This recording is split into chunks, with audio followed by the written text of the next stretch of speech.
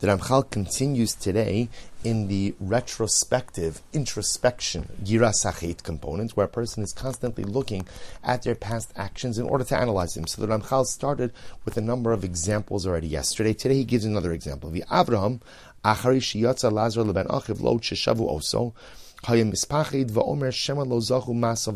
Remember, after Avram, after Lot is kidnapped in the war of the 4 kings against the 5, Avram Avinu goes to save his nephew. And Avram Avinu was worried afterwards that he was victorious. But perhaps, again, he did not really merit. He did not have enough requisite merit to be victorious. Huma shepershu zichrono livracha al pasuk al tira Avram.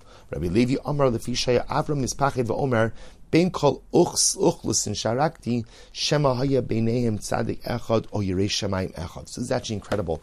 When Avram Avinu went out to war, he went out to war, of course, to save Lot, right? And obviously, during that battle, he killed people. What was he concerned about? That perhaps he killed someone innocent. Perhaps in war, there are innocent bystanders who are lost, and Avram Avinu was concerned, maybe I accidentally killed an innocent person. The Baskol comes out and says, Al tira Avram, Fichach Ne'amar, Al tira Avram. Chashon Baruch Hu tells Avram, don't be afraid. Don't be afraid. Meaning, Avram, what you did was correct. Your actions were justified. You didn't do anything wrong. When a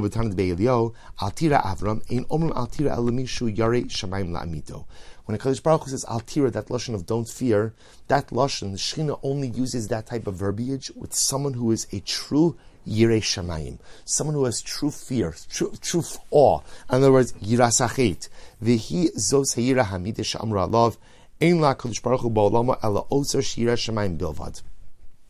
this is what Chazal meant when they said that the only thing that Hashem has in this world, the only thing Hashem has in His Torah, in His treasure house, is Yiras Shamayim. Sherak leMoshe hayakal lahasiga mipnei rov devekuso ba'yisbarach shemo. For Moshe Rabbeinu, it was easy to acquire this particular midah. Ki achirim vadei shachor monei gadol lahem. In general, aside from Moshe, it's difficult for us to acquire this particular midah. Why? Because often our physicality gets in the way. Annam, kol chasid v'chasid rayla l'ishtadel lahasig mimena kol ma sheyuchal. But every chasid should try to acquire this midah to the best of his ability. V'ne'emar yiru es Hashem kidoshav. Ultimately, again, those who are holy, those who are Kodesh, possess a Yiras Hashem. So as we close out this parak, what we are left with specifically in this last part is Ramchal teaching us 3 levels of Yira, just a little bit of Chazara. There's, of course, again, Yiras HaOnesh, which is the most elementary level where a person serves HaKadosh Baruch Hu because out of a fear of punishment. Then there's Yiras HaRomimus. Yiras HaRomimus ultimately is a recognition or an awe of the greatness of the Ribono Shel Olam. Now remember, as the Ramchal explained, Yiras HaRomimus is often triggered actionally.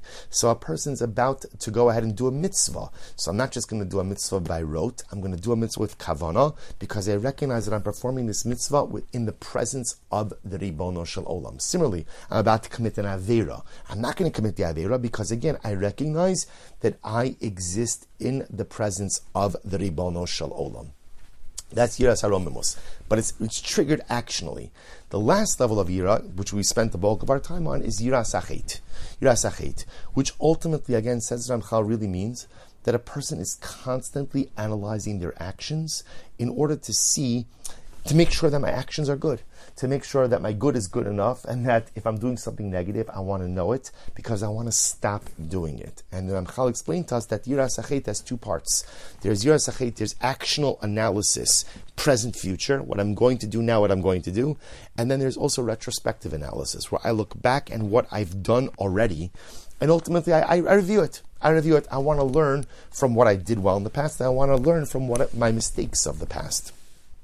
That retrospective analysis as well. And the Ramchal then went on to give multiple examples of great people who possess this midah, chief amongst them Moshe Rabbeinu. And the Ramchal ends off, which I think is a very validating piece. He says, but this is hard. This is hard. It's really hard. It's difficult to be a thoughtful, introspective person. Why? Because we're physical. And as physical people, often we're just rooted in the here and now without all that much thought to what is, what will be, and certainly to what was.